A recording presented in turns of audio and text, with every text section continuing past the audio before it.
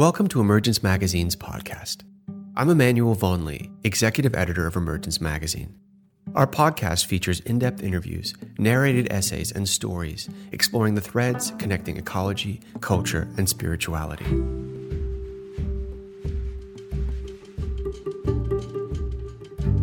Craig Childs writes about adventure, wilderness, and science. His books include Atlas of a Lost World, Apocalyptic Planet, Finders Keepers, and The Animal Dialogues. In this essay, Craig takes a solo canoe trip down the Green River, paddling through the canyon lands of southeast Utah, reflecting on what it means to be alone in the wild. Encountering risk, isolation, and joy, and entering into conversation with the land and waters around him, Craig explores what happens when we choose to be in solitude.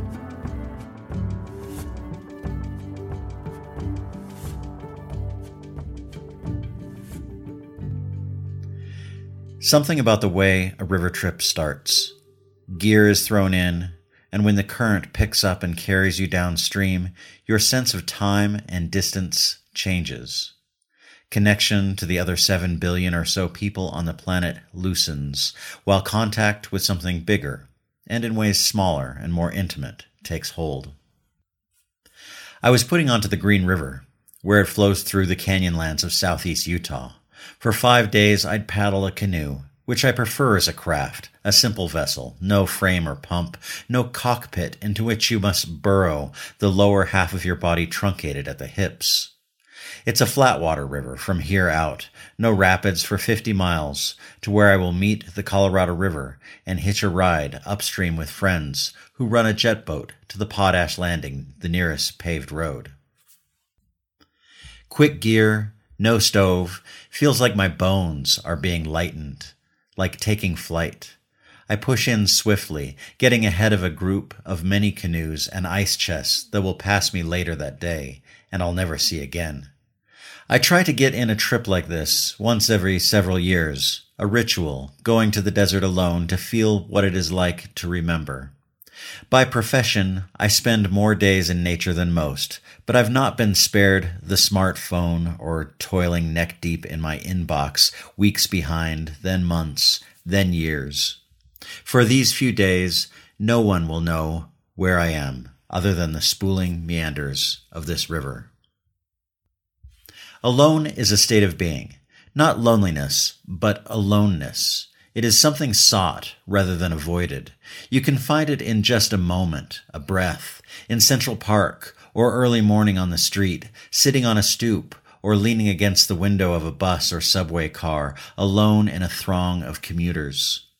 Sometimes in a grocery store, I'll turn into an aisle and find the row to myself, and I'll pause to relish the emptiness before the next shopping cart rounds the corner. On the river, there is no cell signal. Satellite phones have a hard time getting out. The canyon walls limit the range of the sky. The breaths you take are your own, not those of everyone else in the room, the plane, the car. The experience is becoming rarer than ever, with phones buzzing and beeping like pinball machines, constant inquiries that require constant replies. Solitude is an antiquated commodity. I'd pushed onto the river quickly, not wanting to be caught up in the fray of ropes and gear from the group behind me. It'll take them an hour to get going. After a mile, on a smooth, easy current, I no longer hear the banging and voices behind me. Now I can get to work, stowing my paddle, a pack placed here, food box there, dusty ropes slid through webbing and handles secured to canoe thwarts. It is my own world, no one to say otherwise. Alone, every breath and movement becomes conversation. Every spin of the water, every slow step of cliffs has something to say. I grunt more when I'm alone, one tone for satisfaction, another for dismay or frustration. There is a grunt for surprise, one for amazement, and one for small joys like a damselfly landing on my paddle blade or the jaden carapace of a beetle floating by. As a kid, I hungered to be by myself. I had friends, sleepovers, but my favorite was being with nobody at all. After school, I'd hop fences and explore fields, finding places I thought no one else had ever found. When I went adventuring with other kids, they talked or asked me to carry something or stopped when I wanted to continue or didn't stop when I wanted to sit and enjoy a place or they wanted to go someplace other than where I wanted to be. Spoiled, self-absorbed, introverted, only child. I'm sure there are many explanations. Does not play well with others. Skirting around the treacherous games of foursquare and tetherball, at recess I would head as far from the schoolyard as I was allowed to go. I dug holes at the fence line, burying army men and jacks, artifacts for some future digger. Those who work the rivers out here, driving shuttles, delivering pickups and drop-offs on the water, call people like me solo geeks. Those who either no one will go with or who've realized their happiest place is taking time when no one else is around. I'm not a hermit. I often welcome the company of others. Sometimes I crave it. I like the way ravens preen each other, the thoughtful, intimate touches, the way their beaks sometimes rest against each other. But how striking is the one alone in the sky, cut out of a shadow and suspended above the earth. The river moves like a procession, like a ceremony. Fringed with cottonwoods, willows, and the abundant scourge of tamarisk, it wears a green shawl as it moves through chili-colored sandstone, ristra red wingate, and tumble-down boulders of chinle banded with rainbow shales. I know the place, not like the back of my hand, not without surprises, but I know how to maneuver, where to sleep, where to find fresh water dripping in the back of a canyon, things you'd want to grasp when going alone. How long does it take to cease the chatter of the mind? Forever? Don't bother trying to stop it. You're not here to be something you're not. But do take pause when a single strand of spiderweb blows across the sky, glinting in the sun like the arc of a scythe. I paddle a few gentle miles, letting the river set the pace, slow on the shallow inside bends, faster around the outside. Buttes and cliffs cleave like blocks of chocolate hundreds of feet tall. These monoliths become clocks, their weights slowly shifting, one stage opening, another closing, as the river winds into the hard rock earth. I listen to my breathing and the purl of water against my boat, and the sound of the sun filling side canyons and emptying them, an almost audible hush in the desert. Only recently have the benefits of solitude been researched. Prior work did not distinguish between aloneness, loneliness, and solitude. The words were used interchangeably. In the 1930s, psychologists looked at the trait as pathologically rooted in narcissism and hostility toward others. It was considered an unnatural state, indicative of interpersonal problems, schizoid tendencies, or misanthropy. Best avoided. But opportunities to be alone have diminished. With increased social connectivity and fewer places in the world with low human density. In 1970, psychologist Abraham Maslow found that the need for privacy and positive solo experiences were common in self-actualized individuals, meaning people who can make it through the day with their head on straight. Maslow argued that people seeking solitude were not necessarily engaging in pathological behavior. They could be looking for an opportunity to better themselves. Since then, research has found that the ability to enjoy aloneness is correlated with increased mental health. We do need others, just not all the time. The tincture of solitude is worth 1,000 conversations. Is it dangerous to explore wild, risky places without a group? No one to call for help? No one to call at all? Yes. Driving is also dangerous, as is eating or walking. You have to draw the line yourself. When I go with companions, I enter into more dangerous situations than I do alone, putting my life further out there if a buddy is around to go for help. I tend to play it safer if there's no one else to lean on, but when you go alone into wild places, there is always the chance of the tables turning. In a nearby canyon, a man traveling alone had to cut his arm off to survive, trapped by a fallen boulder.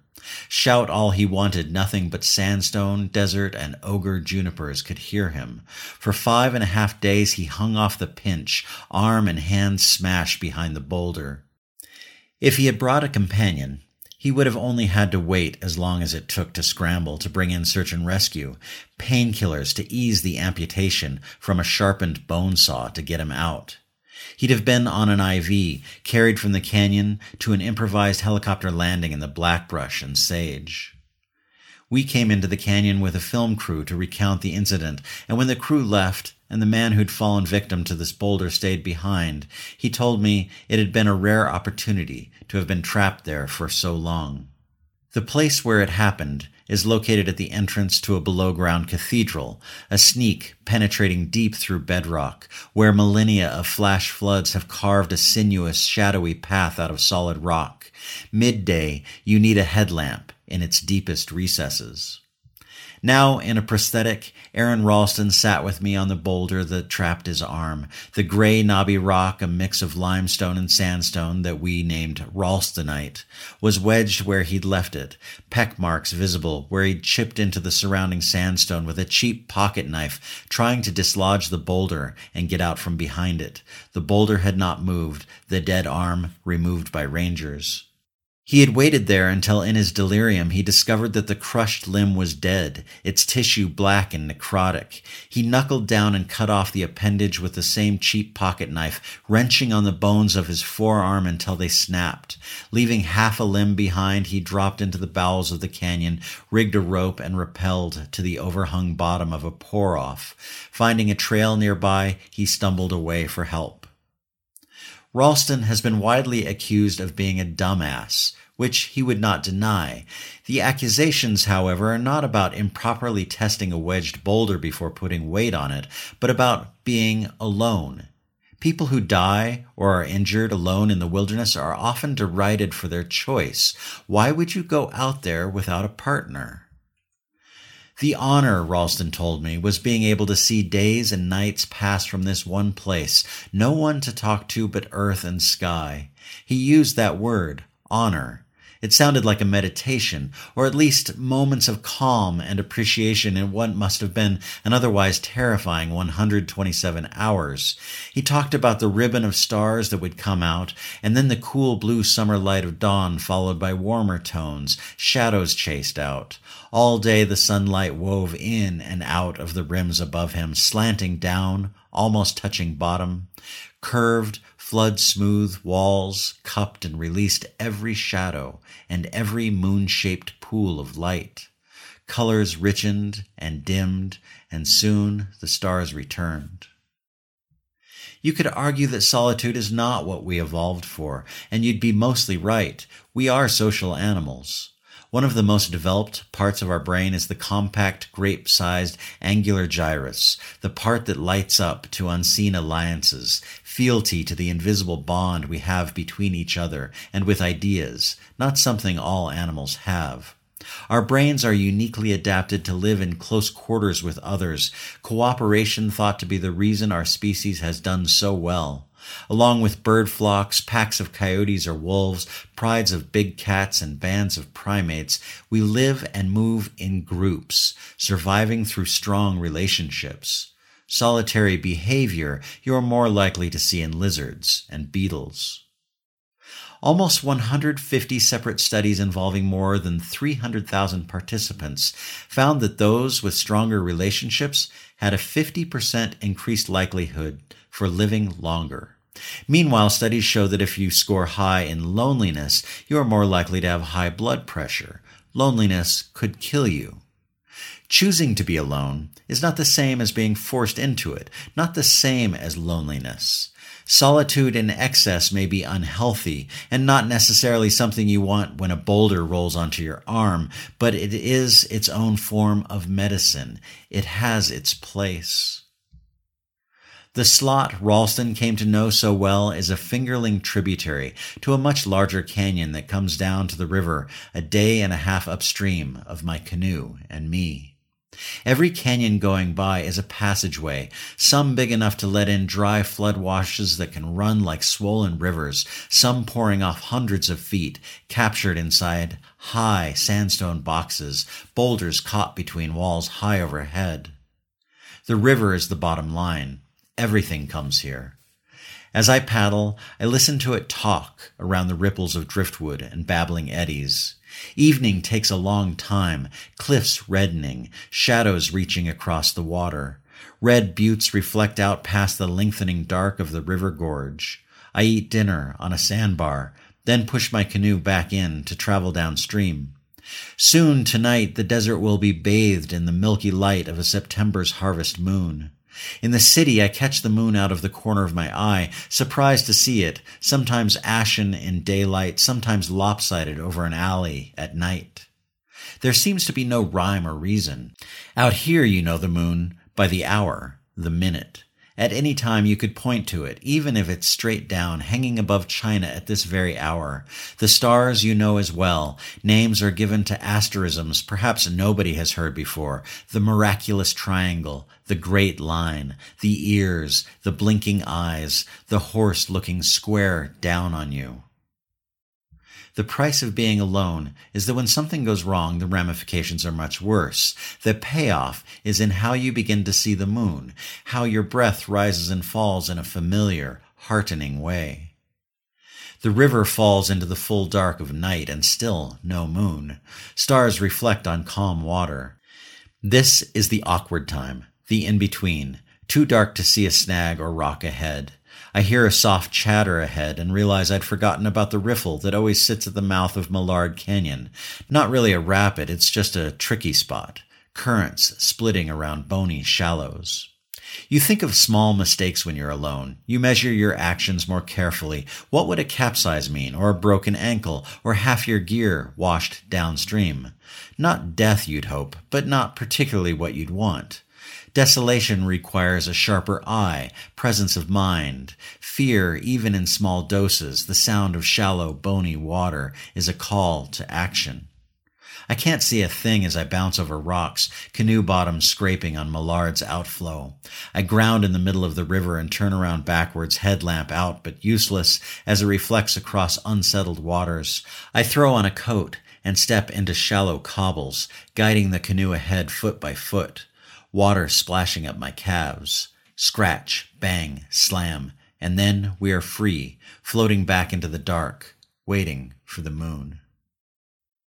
Navel gazing, yes, I do it out there, but perhaps not as much as in the company of other people. I weigh my gestures and thoughts more carefully when I'm with others. I judge how to express myself, how to fit into the social environment of the moment. A pair of researchers in a 2003 study noted that when another person enters the room, people's behavior and ways of thinking change. We become conscious, not only of the object we are viewing, but also of ourselves as viewers. Solitude can minimize such intrusive self-consciousness by reducing the immediate demands of experiencing ourselves as the object of another person's thoughts and actions, wrote Christopher Long and James Averill from University of Massachusetts. In this way, when we're alone, we cease to be a concept of ourselves. Instead, we are ourselves. Passing beneath a high overhanging cliff in morning light, I pull in and tie off the canoe to a boulder. I scramble up the rock barefoot, getting up in the overhang, a space where seeps drip out of grainy sandstone. In the rock formation, ancient bedding planes act as a conduit for groundwater, which finds an exit through bare rock. I'd passed this dark seep many times before, when I worked as a guide on this river in my 20s, and on other trips taken alone, and looked up and wondered at the pillow moss hanging high overhead, but never had I stopped. Even alone, I'd been too busy heading downstream, the river refusing to pause, calling the canoe to keep coming. This time I decide to stop, and I climb up. When I crouch high above the water in a rocky cove, the seeps sound like rain around me. They drip into sandy soil, leaving watery little pockmarks among castles of erosion, enough that I can bend down to kiss the ground for a drink. I tip my head up and open my mouth. Drops strike my tongue and cheeks like cold diamonds. If someone were watching, I might have paused, wiped my face off, and excused myself. I walk as if in a trance, air pure, motionless. The river is a mile or two behind me on an afternoon's walk into the desert. Tired of late summer heat, I find a piece of shade under a rock overhang big enough to curl up in. I tuck myself in like a small animal and fall asleep. I do what my body wishes, and exactly when it wishes it. I check no watch, ask no permission. I do what I know. When I return to the river, I strip off my clothes and slide into cool water. I tie the canoe's bowline around my waist, and the two of us drift downstream as if perfectly in love. You find a cadence in motion, the way the sun glides, shadows shrinking and growing. I climb out wet and quickly dry, sitting backwards in the bow of my canoe, adjusting for the absence of the second person's weight, so the craft will ride flat. Opening a tuna can, throwing in chopped onions, I let the river carry me wherever it wants.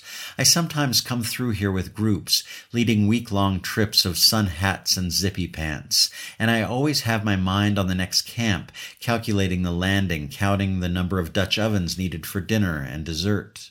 I love the work, cooking at a metal-framed camp stove in shorts and sandals, stirring a pot, and looking across an elegantly slow and stalwart river at the bottom of a stair-step canyon is one of my favorite pastimes. But more often than not, I would rather be alone. I'd be talking, referencing, gesturing. The cliffs are this old, the flower is that species. Pull hard on the bite, pick up the pace. But the river and its tattletale breezes lure me away from camp. The voices of my group diminished, and I can feel myself and the world again. The canoe and I float sideways, my gaze panning across the river to a bend in the canyon. The air shifts, a quick warm breeze, and the canoe turns. The compass arrow swings. I crane my neck for this new view as sandstone rises above me, the river carved several hundred feet through the red and white banding of Cedar Mesa sandstone. Faces of rock are streaked with watermarks, black and red bars, waterfalls from old rains. Galleries of draped patina rise high above me until they become sky. Startled by the shift in view, I say out loud, "Thanks." We seek connection. A sense of belonging is necessary for a basic human function. Think Tom Hanks talking to his volleyball Wilson in Castaway. Speaking out loud to a river or a breeze suggests we are somehow bound together, as if we understand each other. Being alone is socializing with something more than yourself and those like you. It is a way of looking up from the day's shuffle and talking to the larger world. The Green and the Colorado meet in a laid-back and towering canyon, boulder ledges and cliff bands coming down to a V where two rivers merge. I paddle to a sandbar in the middle and park along the swirling line of two rivers coming together. With the canoe beached, I walk barefoot and knee-deep to where the river bottom drops away. The Green River, muddy from its journey down from Wyoming, swirls into the clearer Colorado. Mud water swells and twists, a moving circus on the river's surface. I'd come about 50 miles, a good week of paddling and floating, enough time that I'm starting to understand the words I hear from the river, the rattle of reeds and watery gulp at the mouth of a beaver den. I do this in a city, too, habitually walking over to storm drain grates, where I hear water flowing through them. I listen to the burble and talk under the street, and for those few seconds I am alone among millions. It's why, I believe, we feed pigeons or sit on benches, why we drink coffee alone at a table or step out back for a smoke. It is why one might float down a river with no one else to talk to. Out here you are speaking with a larger audience. From far up the Colorado River comes a growl, echoes of a jet boat engine. Soon there are words, talking, the jet boat driver removing his earplugs to tell me he has a pickup downstream and he'll come back around for me and my gear.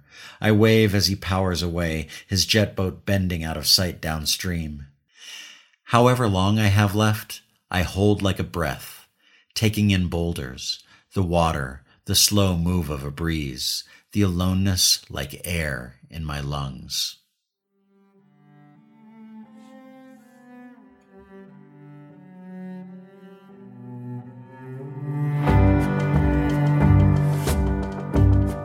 Emergence Magazine is an initiative of Calliopeia Foundation.